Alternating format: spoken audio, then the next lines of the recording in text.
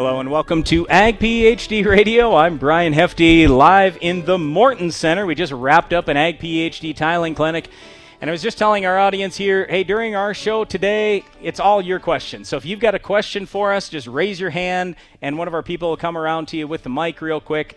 And if you could, just give us your first name and the state you're from, that'd be great, and just go ahead and ask the question. But probably one of the biggest questions I always get about drain tile, it really has nothing to do with the farm benefits of it. It's all the environmental things. So some people will even say, well, with tiling, you're going to pollute the water. And I go, come on. Here's what ends up happening. So just think about water soaking down in through your soil. By the time it gets down to the tile line that's 3, 4, 5 feet deep, soil is about the best water filter you could possibly find, and that water is going to come out really clean. So is it possible that some amount of nitrate could get down in that water? Sure it is. But don't forget, the drinking water standard for nitrate nitrogen is 10 parts per million. We've tested our tile lines so many times over the years, we almost never find nitrate above 10 parts per million. So most all the time, it is certainly drinking water quality. Well, here's the other thing about that is that if you're raising a good crop, you're less likely to have more nitrate getting into the water. When you have a poor crop, when you have an area that's not well drained and you don't get much yield, say you get 50 bushel corn, well, how much nitrate is going to come through the soil in that spot when there's no crop to be taking this nitrogen up? That's been proven in studies as well. When we were about to wrap up the tiling clinic too, I said one of the biggest things for me on our farm, and granted, we've just had so much gain in terms of yield, and our soil's a lot healthier and all this. That's been awesome. But one of the biggest things for me is it can make farming fun again on your farm. If you have areas that are poorly drained and you're farming them, then you're probably having the same issues we used to have too. We'd be getting stuck. We had poor yield. We had our salt levels increasing. We had what we call alkali spots out there, and just flat out unhealthy soil. It was terrible. And now we're able to farm straight through in our fields. The soil's a lot healthier. We're getting a lot higher yields. There's actually less water going downstream now when you think about it through our tile lines. Some of our tile lines barely even run anymore because our yields are so high. We are using that water. So anyway, it's really been awesome. We talk all the time about tiling here on the show, and the reason we do is because if you try to make any farm investment out there, I don't care what it is, on fertilizer, herbicide, seed, you name it, anything, it's not going to pay off nearly as well if you have poor drainage, period. It isn't. And you can read in almost any farm magazine now, they're talking about plant health and soil health and all these things. You can't have a healthy soil if you don't have good levels of air in that soil. Sure, you need water. But tiling doesn't take all your water away. All it does is removes the excess. You can still have what we call field capacity for water, even with tile in that ground. You know, one of the big things, Brian, that I see when we talk about weed problems, disease problems, all these things, if we've got a healthy crop, we're much better able to tolerate those things.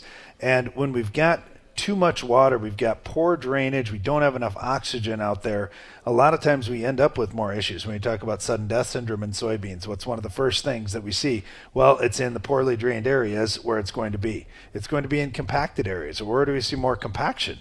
Where we have poor drainage, where the soil's wet longer, yep. Those types of things. Where do we have more white mold in soybeans and other crops? We have that in areas where the soil sudden is death wet syndrome. Longer. Yeah, I mean, I can run through a whole list of diseases and problems in your crop.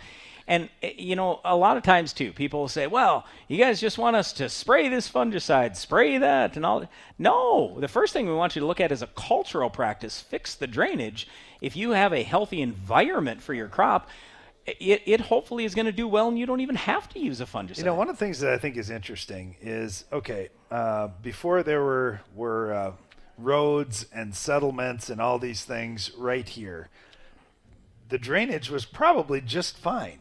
But I look at where a lot of our drainage issues are on our farm, it's where a road is at. And all of a sudden, here's a road that never existed there before. Well, do the roads go deeper? And do we dip down in for the roads? No, we want them up high. We want the road up in the air so the snow blows across it, the water doesn't go across it, all those things. And as we basically build dams every 1 mile in our area, there's a road every 1 mile. Well, every 1 mile out in the country, there's a dam. And we've got something that's going to stop. Now, we're supposed to have culverts through the low parts in as many of those as we can. But, man, have you noticed where the culverts are at in your area? I know we had a culvert that was halfway up the hill. Well, actually, a couple spots I can think of right at the top of my head where the culvert's actually about halfway up the hill. I don't know how that ended up getting placed where it did, but certainly as we've changed the topography out here, we have to address that with what we're doing. Yeah, even fence lines. I went round and round with NRCS for a couple of years because they said, oh, you got a wetland here. And I go, no, we don't. They go, well, look at it. And I said, well, you look at the fence line. The fence line, I didn't put the fence line in.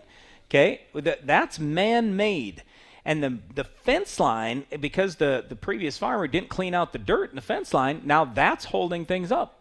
I said, look, it drops off like 50 feet in a quarter mile after that, or maybe more, is 100 feet or something. It's just a huge slope right after that. I go, it's a man-made dam. Man-made is not a natural wetland. You can't have a man-made natural wetland. No way. So, and then eventually they go, yeah, I guess you're right on that deal. So then they had to declare it not a wetland. Some of that stuff, like you say, most people have got some common sense and are able to talk with you, and you say, you know what, here's what's really happening out here. Hardly anybody is going to know your fields the way you do. They aren't out there walking every square mile to see exactly what's going on out there. If you actually take them out and say, look, this is what's going on, and you can talk rationally, things usually get settled. Now, if you're going to yell at them, and if Brian was out there just hollering at him, oh, you're a dummy, and what are you thinking here, whatever, just yell, well, he's going to shut down and be defensive too. So you got to be a little smart about it. And if you're the guy that gets kind of hot like that, maybe somebody else needs to go out and walk alongside that person and talk reasonably, because most of the time when two reasonable humans get together, especially in agriculture, we can find a solution to whatever the problem is. Well, you're listening to Ag PhD Radio. We are broadcasting following a tiling clinic today, and we'll be right back after this.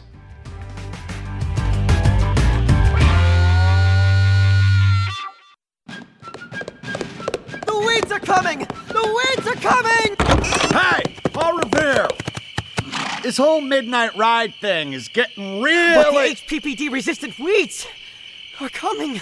We've got Verdict herbicide. Verdict herbicide? Yeah, it's a non-HPPD corn pre-herbicide from BASF. Oh, well then, get some sleep. Yeah, will do. The weeds are coming! Switch to Verdict herbicide! Always read and follow label directions!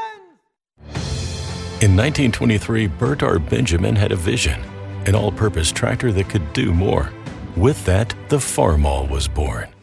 This year, Case IH is celebrating 100 years of Farmall. 100 years of milestones, 100 years of innovation, passion, grit. And they're doing it through your stories. Share them at farmall100.com. One lucky storyteller will win their own Farmall, the tractor that is the one for all. Applying nitrogen on my planter is an important part of our system. It's efficient and puts nitrogen right in the root zone. Hi, Greg Souter. 360 tanks make on-planter nitrogen much easier. Those 700-gallon tanks keep the tractor balanced, distributing weight evenly over the axles, and they give me great visibility. Plus, with the narrow transport width, mailboxes are safe. Take a good look at 360 Yield Center tractor tanks and see how they help boost efficiency at planting time. Think ahead to planting. Schedule your planter inspection with the experts at C&B. Make sure your equipment is in top shape and ready for the field this spring. C&B is your local John Deere dealer offering expert service and customer commitment. Learn more or schedule your appointment online today at DeereEquipment.com. Get your planter ready for spring with Germinator closing wheels from Farm Shop MFG. And now when you buy 12 rows or more, get free shipping or 20% off an end zone bin system. Offer good while supplies last, so order yours today at farmshopmfg.com.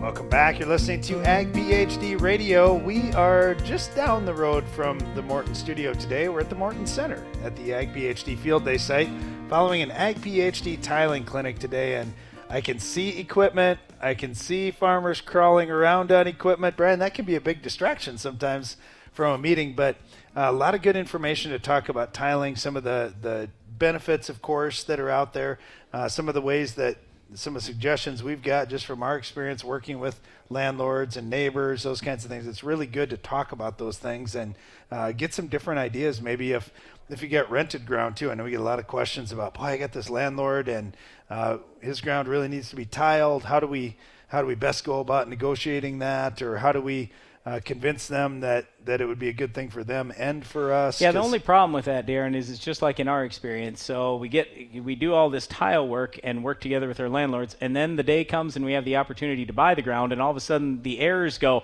well, our ground is really great. And I'm like, dang, yes, we helped you make your ground really great. Now it's worth a whole bunch more money, but whatever. It is a big win for the landlord when you have good soil. And I'll tell you, too, if you ever go to a farm auction, if there's tile in the ground, they're usually telling you about 16 times over just to make sure you know, hey, we've got this ground well drained, at least in our region of the country. All right, we had a question come in from Lachlan here who said, we've got a heavy soil, CEC is 35, and soil composition about 40-45% clay, 30% silt, 30% sand, and high magnesium, low calcium. I'm just wondering, with that type of heavy ground and high magnesium, lots of clay, what would you use for a recommendation on tile spacing and depth? Also, are there any other steps that you would do in that type of soil to make a tiling project successful? Where? Does not say. Well, the reason why I ask where is I'm curious how much rainfall they get. So if it's 20 inches, that's a lot different than 60 inches. But anyway, with the super heavy ground, I'll just tell you, we have tiled river bottom stuff. Even so today during the tiling clinic, we were talking about that 75-acre field where we put in all these miles of tile. That was also high magnesium content. And what we did over the years, we've used some lime, we've used some gypsum to try to change that calcium-magnesium ratio. But when you have super heavy soil, you just have to have the tile lines closer together. We have some where, I'm trying to think the narrowest we've gone, 20-foot spacings. We've done quite a bit at 25 and 30. For big areas, but even for small areas, could go even a little bit tighter than that if you needed to in a little poorly drained pocket. Yes, absolutely. And that's the other thing is it the whole field that's this way? Because we've had it, well, even like in the 75-acre field we're using as an example here, the field isn't consistent from one end to the other. So we do have areas in the field where we're at 50-foot spacings. And then we have other areas where we're at 25 or 30. So that's initially what I'm thinking is most likely in that heavy ground, you're probably going to need to be 25, 30-foot spacings. But here's one other way you could do it. If you put in main lines that are big enough, let's say your main lines are huge, and then you want to put some laterals at 50-foot spacings, and you say, you know what, that's good enough for right now.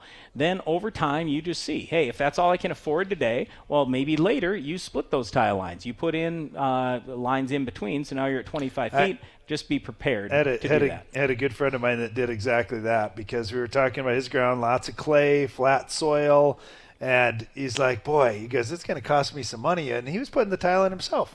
He said, it's going to cost me some money to do it how you want. Because I said, you probably want to be about 20-foot spacings. As heavy as this ground is, as flat as it is, we can only make so much slope here. And he's like, I don't think I can afford that. I'm going to go, I think he did 50-foot spacings. And when he did that, his first year, his corn crop, you could literally see every 50 feet, it was taller. Every 50 feet all the way through the field. And he's like, okay, so we're partway into the season, and you can really see this unevenness. And he's like, man, you're right. It really is different. Because I told him that's what I'd expect. I'd expect over the tile lines it's going to be much better. And he goes, what do I do now to look at? And I said, now dig some roots up. See where that root system's at. He's like, holy cow, the root system's so much better right over those tile lines. And I said, exactly. Wouldn't you like it if every one of your plants is like that? Well, yeah. I said, then narrow up the spacing. He goes, But they ended up doing it, and it's been fantastic for them, and they've more than doubled their yield in that field. Lachlan is down in Australia. Oh, wow. Okay. So I have no idea how much rain he gets. Yeah, that'd be the question. About 30 inches, he says. About 30 inches annually. So a little bit more than here, maybe more like Iowa. Something like that, Iowa rainfall. Yeah, not quite. But anyway, sure. Well, better than here. Okay, I get one from Luke, another heavy soil question. He said, I've got heavy soil, and my soil is 25 to 30 CEC, but I have small pockets, or ribbons, as I call them, of sand on the hillsides. And I'm just wondering, if I tile, are those sandy spots going to burn up faster if I tile through them? I'm really not that worried about it. I'm really not, because if it's sand, you got to think about in sand, the water's already running through it anyway. Here's the biggest thing, Brian. If we can get roots to get down deeper sooner, that's the thing that's going to help us out when it gets dry. And if that water table is high, even in the sand, your roots are only going to go till you hit that water table. So if you've got the water table down a little bit, your roots will grow early in the season deeper, and that's going to give you a lot more protection against drought.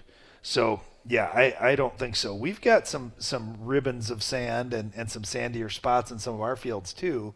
I would not say this has been a negative. In fact, we've got one field where it's got a lot of sand that we've basically drained water into the sandy pocket on, or some ground that we used to farm anyway, and that was a positive for the most part. Yeah, and the other way is if you can avoid the areas with sand, obviously you don't need tile. Yeah, and that's the other thing, Luke. That's a good point, Brian, because you don't have to pattern tile. Right. You can definitely draw the tile however you want to out in the field and make it work. Okay, let's see. This one comes in from M. I will have to get some custom tiling done. Most will knife the tile in, while one has a wheel trencher. I'm concerned about the wheel trencher, that it will leave more of a big hump of soil when he's done, because he's digging a 2-foot wide trench. Just curious, is that a big deal? Is it just a 1-year issue, or is it a non-issue? Well, it's most likely a 1-year issue. I'm not that worried about it as long as we're not taking subsoil and bringing it up to the top or anything like that. So if all it is it's a bigger hump, it's 1 year. That's what I say to most people when they're going through tiling, even for us on our own farm. Yeah, it's a little bit of a hassle. You got 1 year of problems, especially when you're tiling in crop like we do quite often, because now you got to go along with the combine, and guys aren't real happy when they're going over those areas, but it's 1 year. Okay, John asked a question about drainage coefficient. He said, can you explain how to calculate or determine the drainage coefficient? Yeah, and I didn't spend much time on that here today, but I'd just say a drainage coefficient is simply how much water do you want to get rid of per acre per day. And it's a judgment call. So I can't say, for sure you should be at a 1/2 inch or a 1/4 inch or 3/4 of an inch. It's up to you on what you want to do.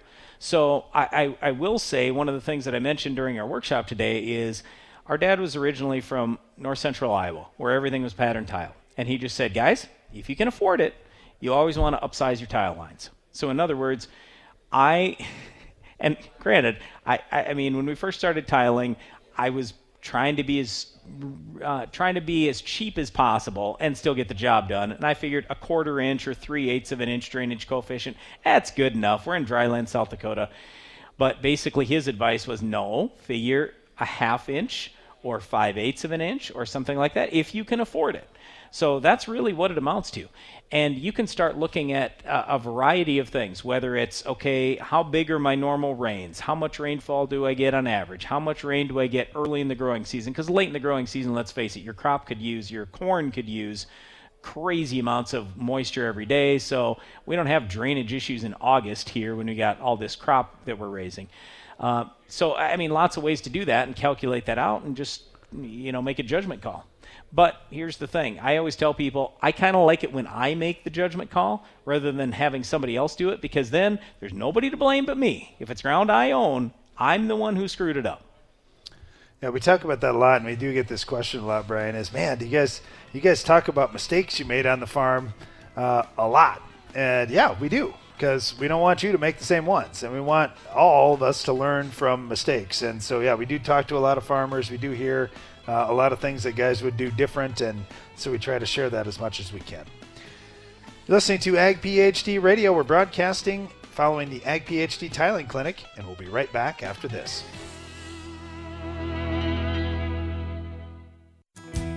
Did you know soybean diseases like white mold and sudden death syndrome can survive in your soil even after rotating crops? Prevention of these diseases is a constant battle, and yield loss from an infection can be devastating. The right management plan makes all the difference. Keep your beans safe with Heads Up seed treatment. Heads Up guards your seed from both white mold and SDS. Stay protected and profitable by asking your seed dealer for Heads Up. Learn more at headsupst.com.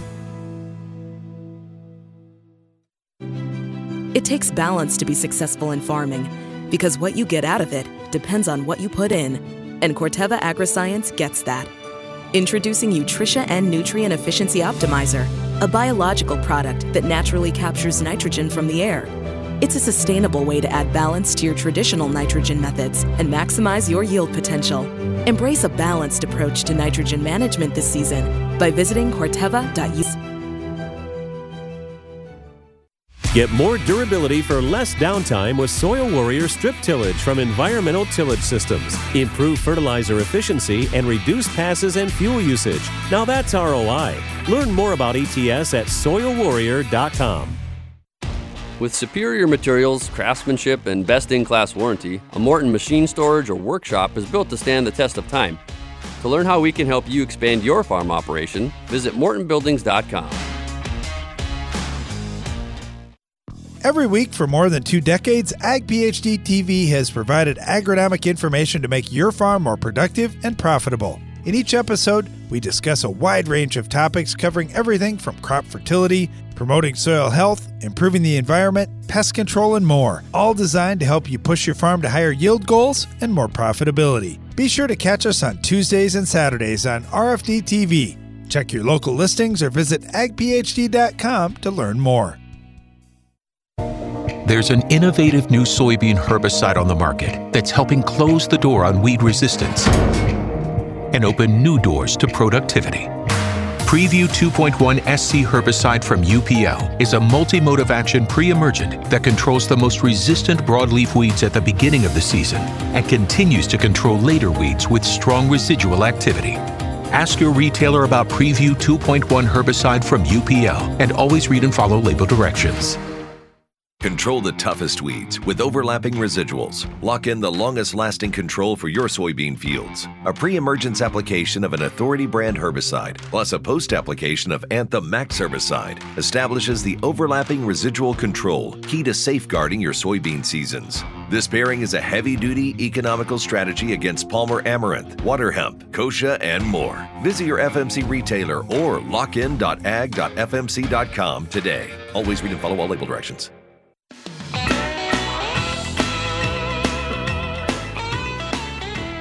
Welcome back. You're listening to Ag PhD Radio. Thanks for joining us today. We are not taking your calls today, but if you have an agronomic question for us, you can sure email us, radio@agphd.com, and we'll try to get to that today too.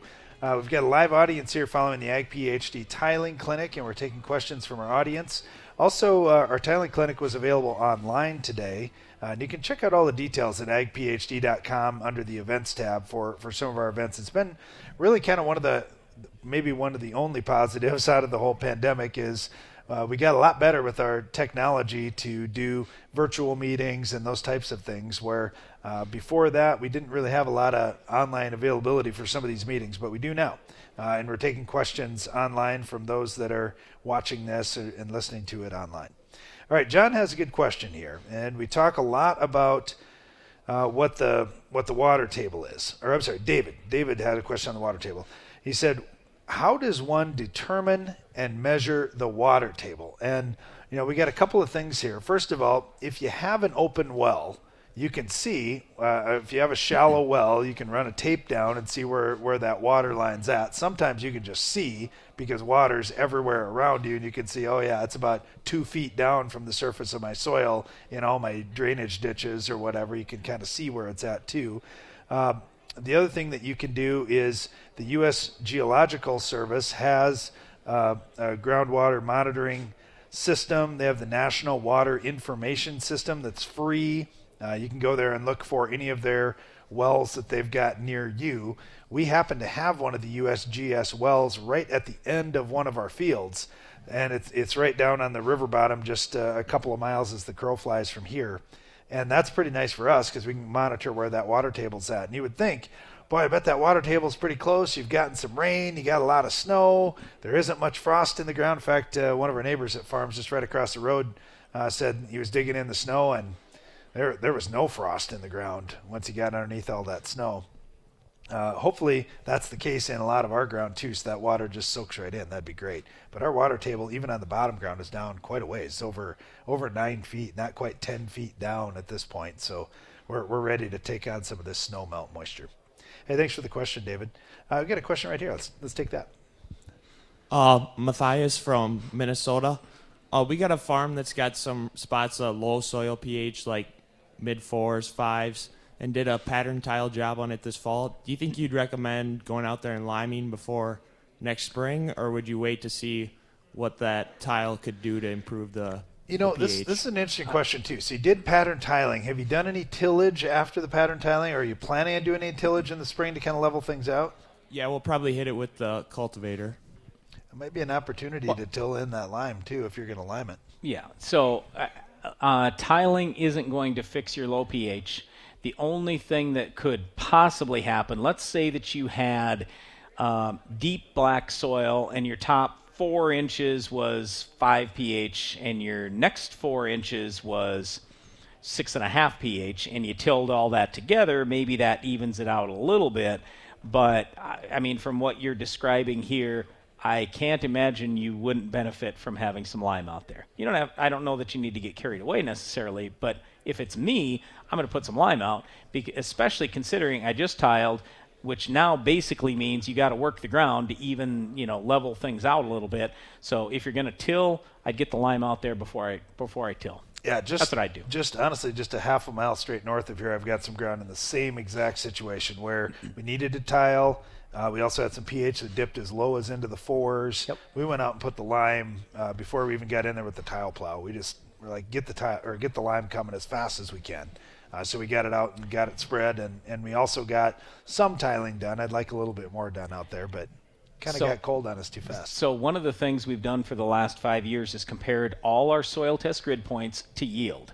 And I will just tell you, when we've had pH down into the 4s and 5s, something like that, it's hurt corn pretty bad. In some years, it's been 50 bushels. So I'd get the lime out there. Yep. All right. Yep. Let's take our next question back there. Yeah, if you're looking at back in the 70s, my dad did 100-foot pattern tiling. Yep. In an 80-acre field. Yep. And if we want to improve the drainage in between that and gain the benefits with, say, 50-foot tiling, putting it at the same depth, I think it was about 6.5 or 7 foot. What does that do to the table? Is it a negative impact to go that same depth, or should we go shallower, or what should we do? Well, that's a real judgment call. Where are you from? Central Minnesota. Yeah, okay. I was going to say there are a lot of people in Minnesota that we've worked with over the years where they said, okay, my grandpa put in 100-foot spacings. Dad put in and split it down to 50. I'm doing some down to 25 now. But I haven't heard much where it's been 6 or 6.5 feet. Fortunately, a lot of the guys had put it in 4 feet, which isn't bad. At 6 or 6.5 feet, my personal feeling is that's really deep. So why did guys go that deep, Brian? They went that deep so then they could have the lines further apart. Because what will happen is in between, then it's going to basically come up. So, I mean... I know we've got an illustration in the book where between the 2 tile lines, you see the water table, kind of a bubble in between them. I don't know exactly where that's going to get 100 feet apart, how close to the surface that's going to get. And that's kind of the question. Depends on soil type. Yeah, if you feel that drainage is getting hurt in between those lines, and yield is getting hurt there, I mean, honestly, if it was me, I'd probably put it in shallow. But the problem with putting it in shallow is now what are you going to do? You're going to have to, and it's no big deal because we've done this before too. You drop way down right at where that main connection is. Yeah, right where that main is at. I think I would go in shallow in between them personally. Yep, and I would too. To me, I think you're dealing with the bubble that's in between the 2 lines. Yep. And if you say, you know what, it's not even going to run until it gets up to 3 feet from the surface, I think that'd be great. That's what I would do. Yeah, so a lot of people in Minnesota will go 4 foot for depth. We go 3 because we're a little bit drier. And so it's somewhere kind of in there is usually what we talk to people about. But, yeah, that's the reason why they went so deep. And I was talking earlier today about some tile line that we found that was at least 100 years old.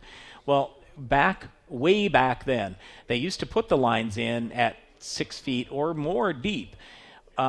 And the main reason why is because if you think about it, back in the early 1900s, there was one thing that they didn't have, money. So the only thing they had to spend money on was the actual tile line. They had excess labor. And so a lot of times they'd even go do the digging by hand in the wintertime.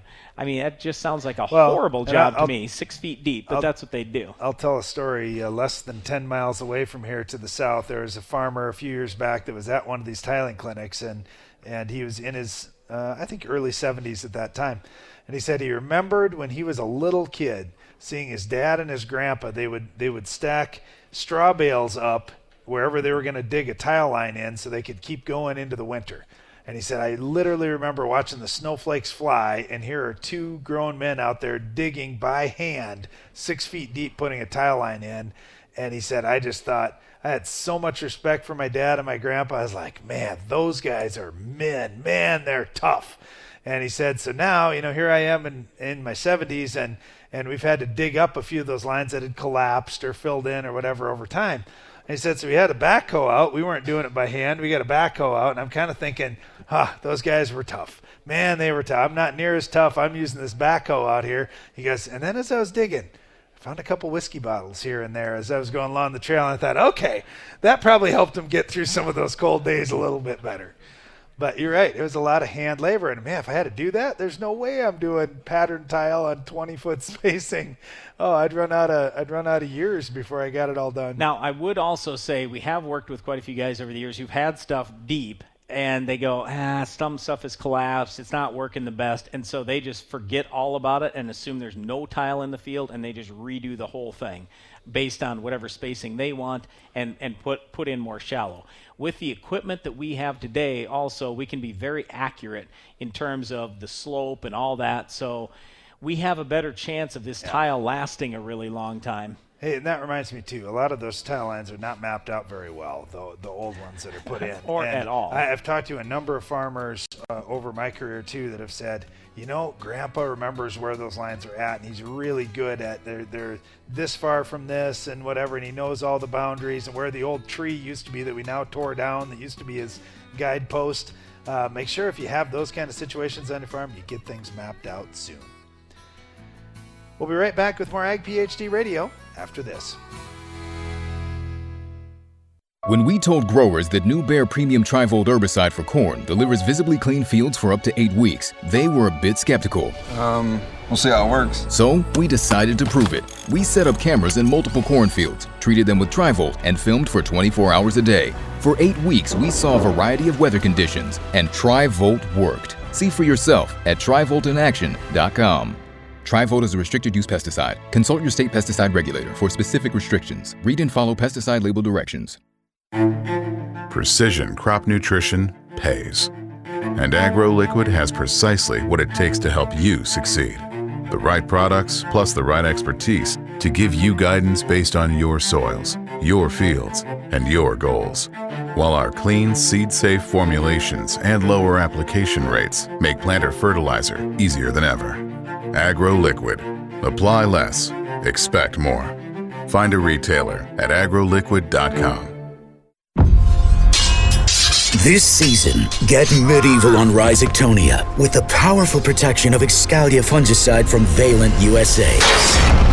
Here to shield your sugar beets from the treachery of Rhizoctonia, Excalia delivers excellent staying power, keeping your sugar beets from being conquered. Stay one step ahead of Rhizoctonia with the powerful protection of Excalia. Ask your retailer or visit valent.com/Excalia to learn more. Always read and follow label instructions. Ag PhD has one mission: to give you the knowledge you need to make your farm more successful. That's why every issue of the Ag PhD Insider magazine features crop fertility and pest management tips, insights into the world's highest yielding farmers, updates and results from our in-field research trials, as well as the latest agronomy information from Brian and Darren Hefty. We put it all in one place so you can make your farm more productive and profitable. Subscribe to the Ag PhD Insider at agphdinsider.com. It's planting season. Race against the clock season. Mistakes can't happen season. And no one helps you face it all like John Deere. Putting technology in your hands that gets you in and out of the field faster, that makes your spacing and depth more accurate, and that gives you the confidence that this season will be your best season. See what you have to gain at johndeere.com/gain ground. At Corteva Agriscience, we want to keep farms healthy and productive today and tomorrow. That's why we're investing in a robust pipeline of naturally derived biologicals. Meet Utrisha N Nutrient Efficiency Optimizer. It's a sustainable nitrogen fixation product that facilitates crop growth and optimizes yield potential. With the fluctuation in fertilizer prices, Utrisha N is a reliable solution. It can be used alongside your traditional nitrogen program to enhance your ROI this year. For more information, visit corteva.us.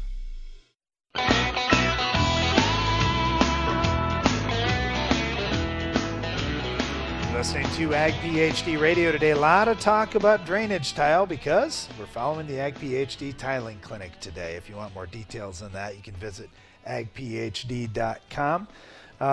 Brian, I know whenever we talk tiling, you talk so passionately about it just because of the difference it's made on our farms. I have talked to a few guys today, too, that feel the exact same way, whether it's, hey, we've had an issue with poor irrigation water. This has allowed us to keep irrigating and flush out anything that's bad that's in that irrigation water. I had others that have said, man, I've just had a buildup of salts because I've got really poorly drained soil, and that's really helped us.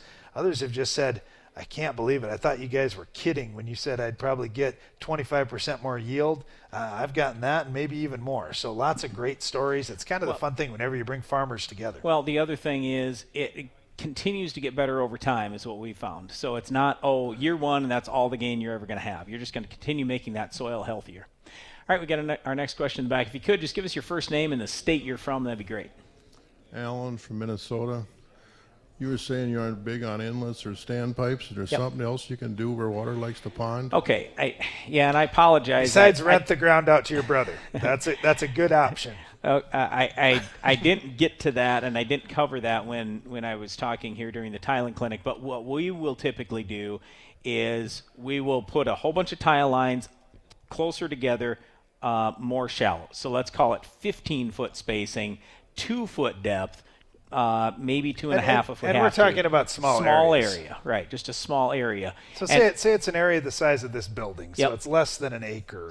And you say, I'm going to do that in that little area to help things out. Yep. So it's either that, or if we do use an inlet, then we will try to outlet that at a waterway, or like we have a couple of these drainage dams, watershed dams. So, I mean, in any area where it's not going right to the river, that's kind of the point. So it's one thing or the other. But yeah, we just worry about having inlets where potentially soil, chemical, and fertilizer could go right into the tile line, possibly cause issues with the tile line, but more importantly, causing issues downstream and polluting that water downstream. So we want to make sure as farmers we're doing everything we can so we send clean water downstream, because if we ever send polluted water downstream, we got a lot more chance for regulation, not just for one person, but for all of us. So those are our concerns. Yep, here's our next question. Okay, this might kind of be... hey, one second, before we finish that too, and I don't think you said this, but if let's just say that you did have an inlet, where is it going to outlet? You know, that's the other part of that. Yeah, that's what we just talked about. If it's outletting into the river, then that's where we have a problem. If it's outletting into a grass waterway, into a wetland, into, like in our case, a watershed dam, okay, well now if there were any contaminants, they're going to be stuck there before it ends up going downstream. Yep. So where you're draining to is really going to be the second part of that question to determine which option you choose. Right. Okay, go ahead. Okay, this is going to kind of go off the last one. We've got a neighbor with a quarter across Township Road from us that drains onto our quarter. Okay. And the issue is there's about 4 culverts in the half-mile road. Okay. And the water flows across ours, and it'll wash out ours. And I know you said you aren't a fan of surface inlets. How else would you deal with an issue like that in the ditch when it's washing through the ditch down into ours with the volume of water? Yep. We get this question a lot, too, right around cities. That becomes a big issue. I know as Sioux Falls is the big city around our area, and as Sioux Falls has expanded, boy, when you cover a whole section with concrete and asphalt, there's going to be a lot of volume of water that comes off that, and sometimes it all funnels to 1 point or maybe 2 points instead of, wow, it could have flown over a whole mile. Now it's really focused on a certain area. So like you said, those culverts have taken, because the road and the culvert and everything else, now it's focused it down to just 4 points that all this water has to come through. So yeah, it can be a big deal when you get a big rain. Well, I don't know exactly what your situation is, but here are just some options. One of the things, obviously, you can do, and I get that this costs a little money and wastes a little bit of your ground, is to have a grass waterway for a little ways. And, you know, we still have that in our fields because there is natural drainage, as you can see in a lot of our ground around here. So grass waterway is one option. Another thing you can do is build some type of little basically diversion area or route it a certain way, but it gets pretty challenging if you got lots of water that's coming. So what a lot of people do is put an inlet there. But like I was saying, if there's some way so you don't outlet at a river, then that's very helpful. So we have this exact same thing where we do have an inlet coming from a neighbor, and then we outlet it. I don't remember. We've got one where it's, I know, a grass waterway. We've got another where basically we outlet at another culvert. So I mean, like I say, I don't know exactly what your situation is, but all I'm trying to say here, just as a general statement, is please always think about your water. Try to make it as clean as possible. If it's not clean, then we got to figure out some way to try to make it clean before it ends up in the river. Because otherwise, if we don't do this voluntarily, then the government's going to force us to do it, and they're probably going to regulate a whole lot more things moving forward. So, yeah, and I get it, because we have the exact same thing to what you're talking about. All right. Yep. Well, let's see. Yep. Right over here. Okay. And again, if you could give us your first name and the state you're from, that'd be great. It's Myron from Minnesota. You talked earlier about having some grades that you weren't happy with. Yep. Probably close to 0 grade. Yep. What would it have taken to make that work? Would 0.1% consistently work for you, or would you like to have more than that? Well, we had a chart in the book, and I didn't spend much time on it, and I'll see if I can go back and hit that quick here. Let's see. It was toward the end of the book. Give me 1 second, and I'll see if I can get that pulled up. What is the soil type, too? Just curious out of that. Is it sandier soil? Is it heavier clay? That's a sandy loam soil. Yep. Yeah, that's going to make a little bit of a difference, too, on what you need for slope. Page 43. So on page 43, that's usually what we're talking about for minimum slope, so then we don't have to worry about those tile lines getting plugged up. Let's see here. Oh, did I... Yeah, we got all these resources here when we've got for anybody listening. This is making great radio, Brian. Oh my gosh, it's fantastic. Yep. When Brad's flipping through a PowerPoint here to get back to the slide that had the answer. All right, and part of this was, all right, so when we take a look at drains not subjected to fine sand or silt, and let's say we got a 4-inch line, and this is quite frankly what you can go to for a very bare minimum. And you look at that 0.07% slope, it's like we've tried that or real close to it. Was probably a little bit less than that. It might have been 0.03, whatever. All I can say is I don't like it. So if we can get up above the 0.1, 0.2% slope, it's very helpful. I would also say the main line is the key. So we mentioned a little bit earlier, if we can get more slope on the main line, that helps get rid of all that water that's coming from all those lateral lines. So if possible, we're trying to run even more slope with the main line. So, and again, every situation's probably going to be a little bit different. But in our particular case, yeah, we tried it at, and I apologize, I don't remember exactly what it was, but I can guarantee you it was less than 0.1, and it just hasn't been what we were after. And so literally 3/4 of a mile away, probably as the crow flies, half a mile away, something like that, we've got this other field where we created our own slope. We put a lift station clear down 20 feet in the ground so we could have good slope going to that, and that's been amazing. And we're basically talking the same soil, everything else, very close to each other. So we tried it both ways. And that's why we were saying from firsthand experience, we like this a lot better. Just spend the money on the lift station sometimes if you have to run everything completely flat. Yep, again, that's something that... Oh, hey, one other thing that I'll add to that. So we outlet into this old oxbow for the river, and sometimes that's got too much water. And so that's part of our problem, too. Whereas if you have a lift station, we can always force it out. All right, lots to learn when it comes to drainage, and certainly a lot of situations that we've run into over the years. We're going to get back to taking more of your questions about drainage and other situations coming up right after this. Win the war against weeds in your soybean fields with Fierce herbicides from Valent USA. With 3 different formulations and multiple modes of action, you're sure to find the right Fierce product to protect your operation from tough weeds like Palmer amaranth and water hemp. Give your soybeans a strong, clean start with up to 8 weeks of residual control with the powerful pre-emergence protection of Fierce herbicide. Ask your local retailer or visit valent.com/fierce to find the right Fierce formulation for you. Always read and follow label instructions. There's no time to mess around when it comes to early season protection from yield-robbing pests and diseases. Ethos XB insecticide fungicide is the next generation of at-plant protection. Through your liquid fertilizer system, get broad-spectrum defense and create an environment where seedlings can vigorously emerge with more uniformity, helping to optimize your productivity and yield. Get serious seedling defense with Ethos XB insecticide fungicide. Ethos XB insecticide fungicide is a restricted-use pesticide. Always read and follow all label directions.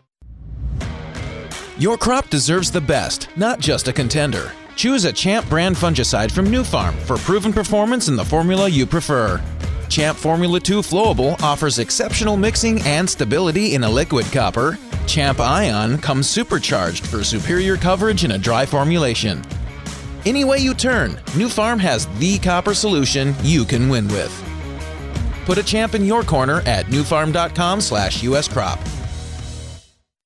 Don't turn your fertilizer application plan into a guessing game. Understand exactly how much fertility you need to reach your yield goals with the Ag PhD Fertilizer Removal app.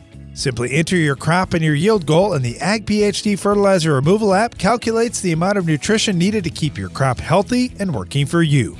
Quit playing guessing games with your fertility needs. Download the Ag PhD Fertilizer Removal app today. Available on the Apple App Store and in Google Play. The value of your farm building is in its ability to protect what's stored inside. That's why Morton Buildings ensures that every machine, storage, and insulated workshop we build will provide superior strength and durability. As a 100% employee-owned company, we're all committed to being the industry leader with a focus on innovation, service, quality, and most importantly, customer satisfaction. To get started on your next project, please visit mortonbuildings.com.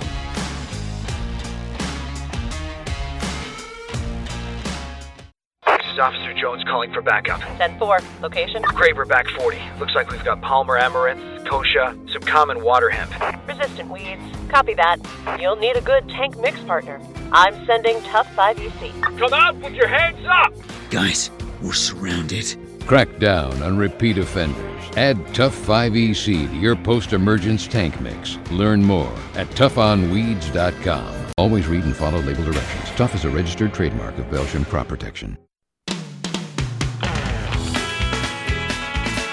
Welcome back. You're listening to Ag PhD Radio, talking tiling a lot today and drainage because we're just wrapping up the Ag PhD Tiling Clinic.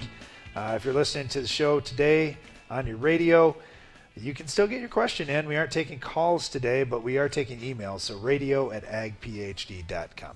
Let's get to another question here.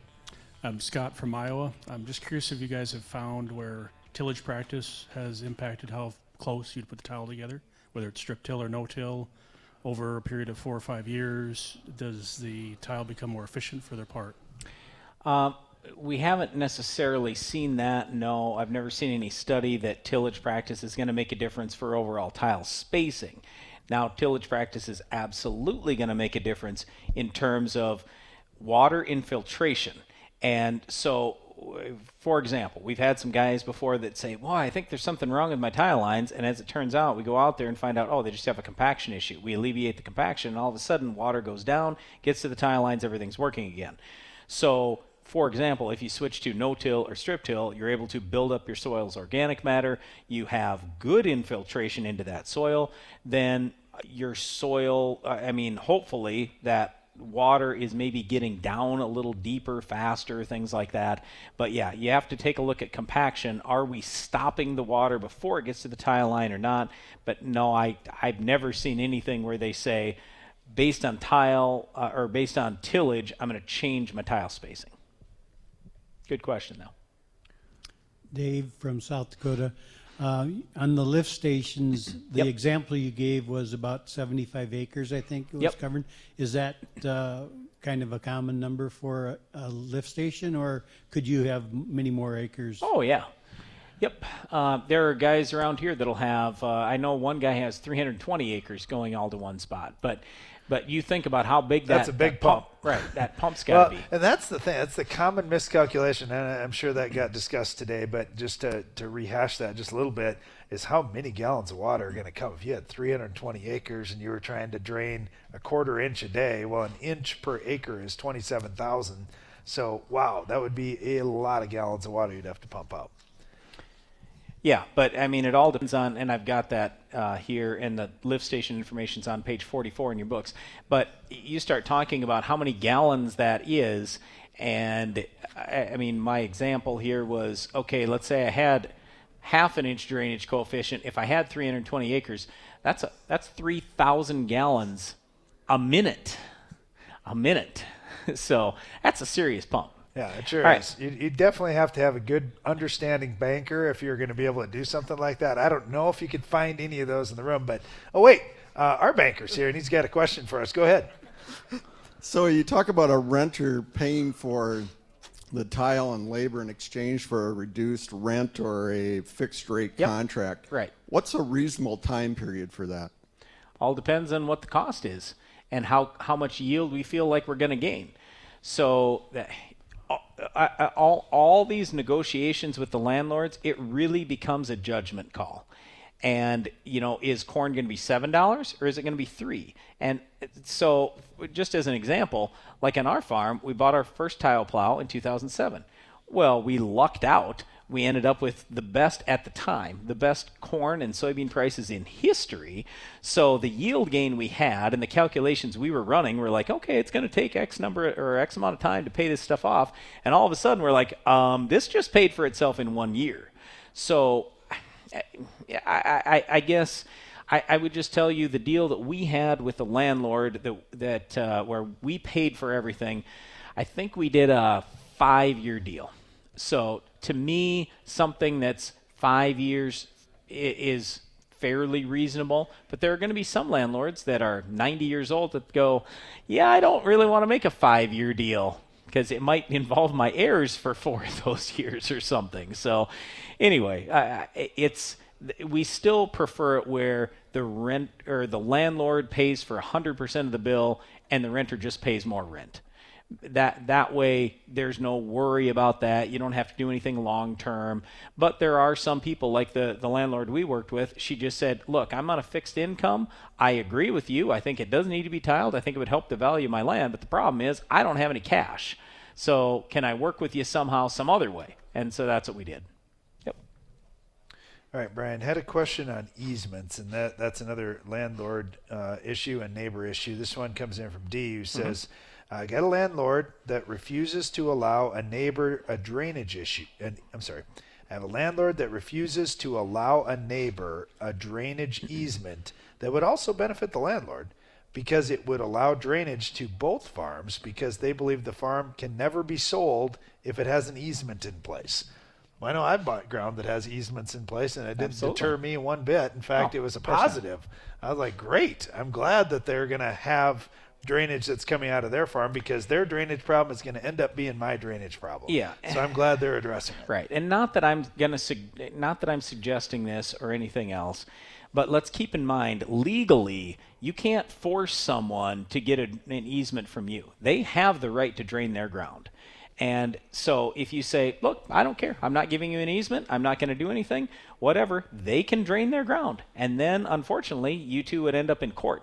So when you talk about things like that, it's just, okay, let's think about it logically a little bit. We both have a drainage problem. Can we just please work together and fix it? And I know you might not like the neighbor or whatever. You're worried about your ground and selling it with an easement. But you don't have to have an easement there at all. You just work together, put tile lines running right through your ground. I don't have easements with any of the neighbors with any of the drainage stuff we've done. We just have worked together, said, okay, let's do this. We put the tile lines through both of our fields, and we're done. Yeah, and the other thing you could do is maybe you swap some land. Maybe you change where the boundaries are on that land. I've had 2 land swaps that I've done in recent years here, and it seems like, oh, that's impossible. I don't know. And every person I've talked to about land swap, Brian, that was their best ground. That's my best ground. So no, of course, all their grounds are best ground. Yep. And I get it, because you know what? Hey, if it's ground that I want, of course, it's probably not the worst ground in the world either to start with. So, you have to figure out, okay, what's going to be a suitable trade here or compensation on either end, and because maybe the acres don't work out just perfect, that kind of thing. But those things are possible. So don't just say, well, it's never going to happen. You never know unless you ask. Yep. All right, had one come in from John. He said, I want to ask you about tile with sock around it. You talked about that a little bit today. We have some on our ground. He said, does tile with sock slow down the drainage? Here's our background. We're from southern Alberta. We're only using tile to drain some lower spots that accumulate water if it rains too much. Our tile is pretty shallow, though. It's only about 16 inches, and the water doesn't seem to drain as quickly as we'd like. 16-inch?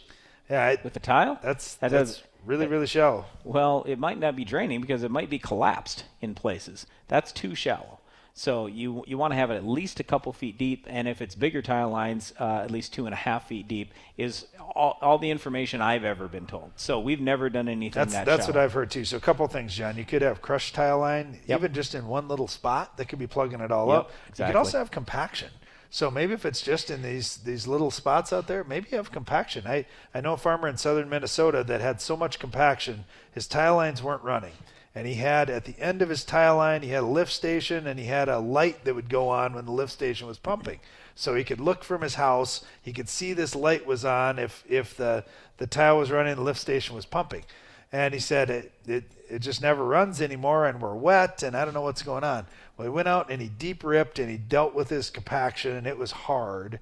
And he said, by that evening, out his window, he could see the light was on and it was pumping water, and it hadn't rained. Yeah, and it was just that much was held back due to the compaction. So in addition to that, we talk about having more organic matter, more calcium, all that kind of thing. But I mean, I'll almost guarantee it, 16 inches, there's something that's crushed in there. But anyway, the sock isn't really going to limit how much water goes through. Well, just think about it. If, let's say, I realize this is probably a terrible example, but I'm holding I got my shirt that I'm looking down at. If I put my shirt around a tile line, is that really going to stop the water from getting into the tile line? No, of course not. Yeah, well, we've been talking a lot about tiling today, and again, we just feel really passionate about it. We know a lot of situations on a farm where it's really helped things. Yeah, one thing I would say, so you got to think about why we have that tile, or why we have that sock. It's to prevent fine sand or silt going into that. So, I mean, maybe it's possible that so much fine sand and silt built up around the sock that isn't allowing water to go in there. But you could check that out. I doubt that's the issue, but it could be. Yeah, there's a lot of questions when it comes to drainage because every field is a little bit different, and every situation may have some subtle differences too. If you ever have questions on this, or you want to send us examples or pictures or soil samples, we're sure happy to look at them. It's radio@agphd.com. I want to say thanks to everyone who came to our tiling clinic today and watched us online. We really appreciate that. And thanks to you for listening to our radio program. Be sure to join us again each weekday for more Ag PhD Radio.